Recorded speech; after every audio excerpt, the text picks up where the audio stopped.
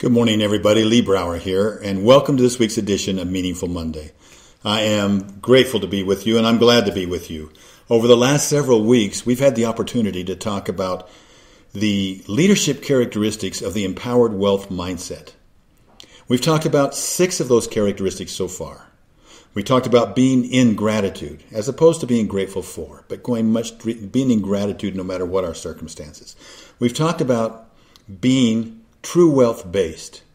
We've talked about being vision driven.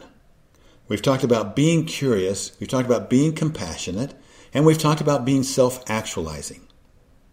This week, the best way that I can describe this week is to share with you something that my father always said. Now, he had numerous sayings. Some I can't share with you. But this one I can. He would say, I feel more like I do now than I ever have. And at first I feel more like I do now than I ever have. I think that's the essence of being in the present moment, isn't it? That's the essence of being in the moment. And so presence, being present, we must be present in order to be great leaders. And there's different ways to be present. You know, when you think about being present, you can be present physically.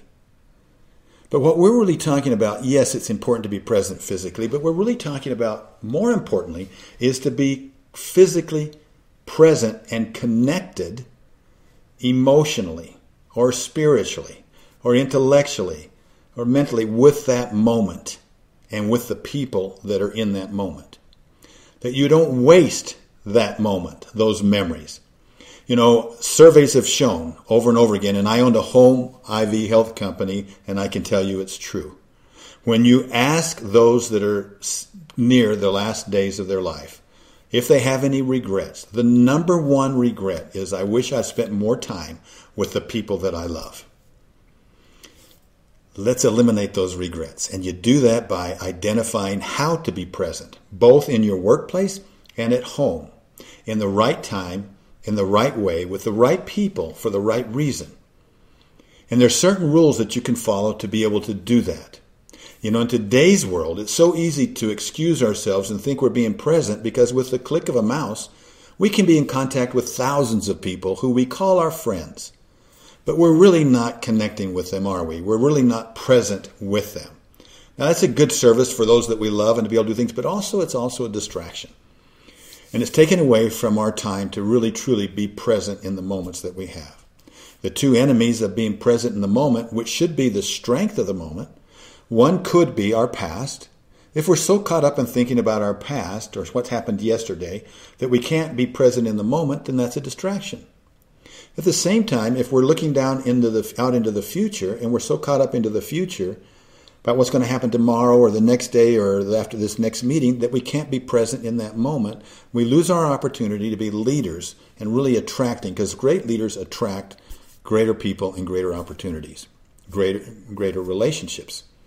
So physically and mentally and spiritually, there's 2 times when we should strive to always be present. And that would be in times of crisis, problem solving, fun, and celebration. Now, to me, celebration is just an outward display of gratitude. Celebration for me is the many traditions and rituals that leaders set up to bring their people together, their family, whether it's family or business, to bring them together in moments of being present. That's a deliberate act. So, rule number 1, be where your heart is. So, design systems around you as you do that. And so you're being with those that you value most. As you do that, you will become a better leader in your workplace, in your other environments. You will become a better leader. Number 2, be where your feet are. That means be connected with the people that you're talking to. 3, be interested. Interested, E-D, not I-N-G, interesting. Focus on being interested. Number 4, be intentionally purposeful in being present. So intentionally present. You know, design activities that encourage being present, but also be proactive in what you do. I have a tradition that's evolved into really a habit, which has really evolved into a characteristic or a trait.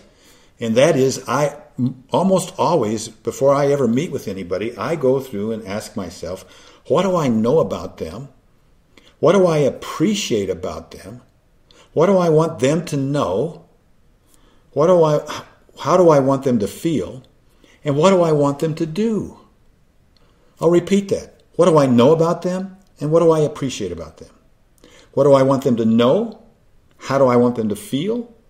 And if there's anything that I want them to do, what is that? That brings great intentionality into being present and being interested. Very powerful, very powerful. So, to summarize, I'm just going to break it down this way. Let go, don't go, be where your feet are. Let go, don't go, be where your feet are. Let go of the past, free yourself up to be in the moment. Let go of the future, free yourself to be in the moment where your feet are.